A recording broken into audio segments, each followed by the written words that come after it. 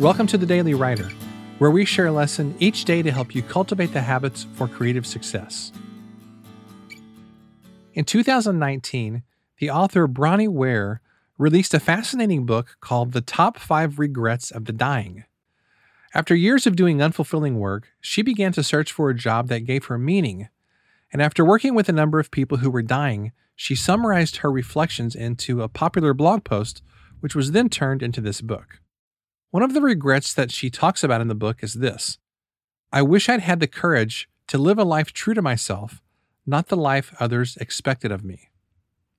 In fact, one of the themes that keeps coming up over and over again in this book is the regret of not doing the things that you knew were most important. Truthfully, we all have regrets.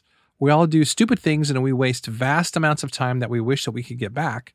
It's important to be aware of this, and yet we also need to forgive ourselves for the wasted time, for the stupid mistakes, so we can finally just move on.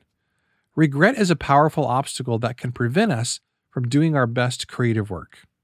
Ann Patchett once said, "The ability to forgive oneself is the key to making art, and very possibly the key to finding any semblance of happiness in life."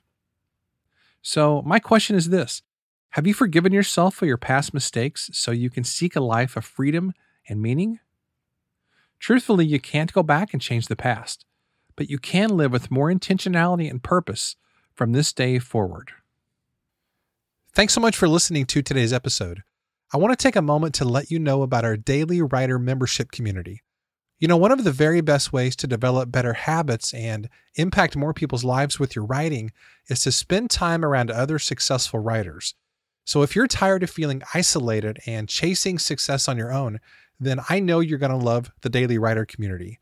For years, I searched for the kind of writing community that I would want to join, but I could never find what I wanted, so I created my own. Some of the features include weekly writing sprints, monthly community calls, book discussions, calls with guest experts, and much more. For more info, you can visit dailywriterlife.com/community. Thanks, and I'll see you tomorrow.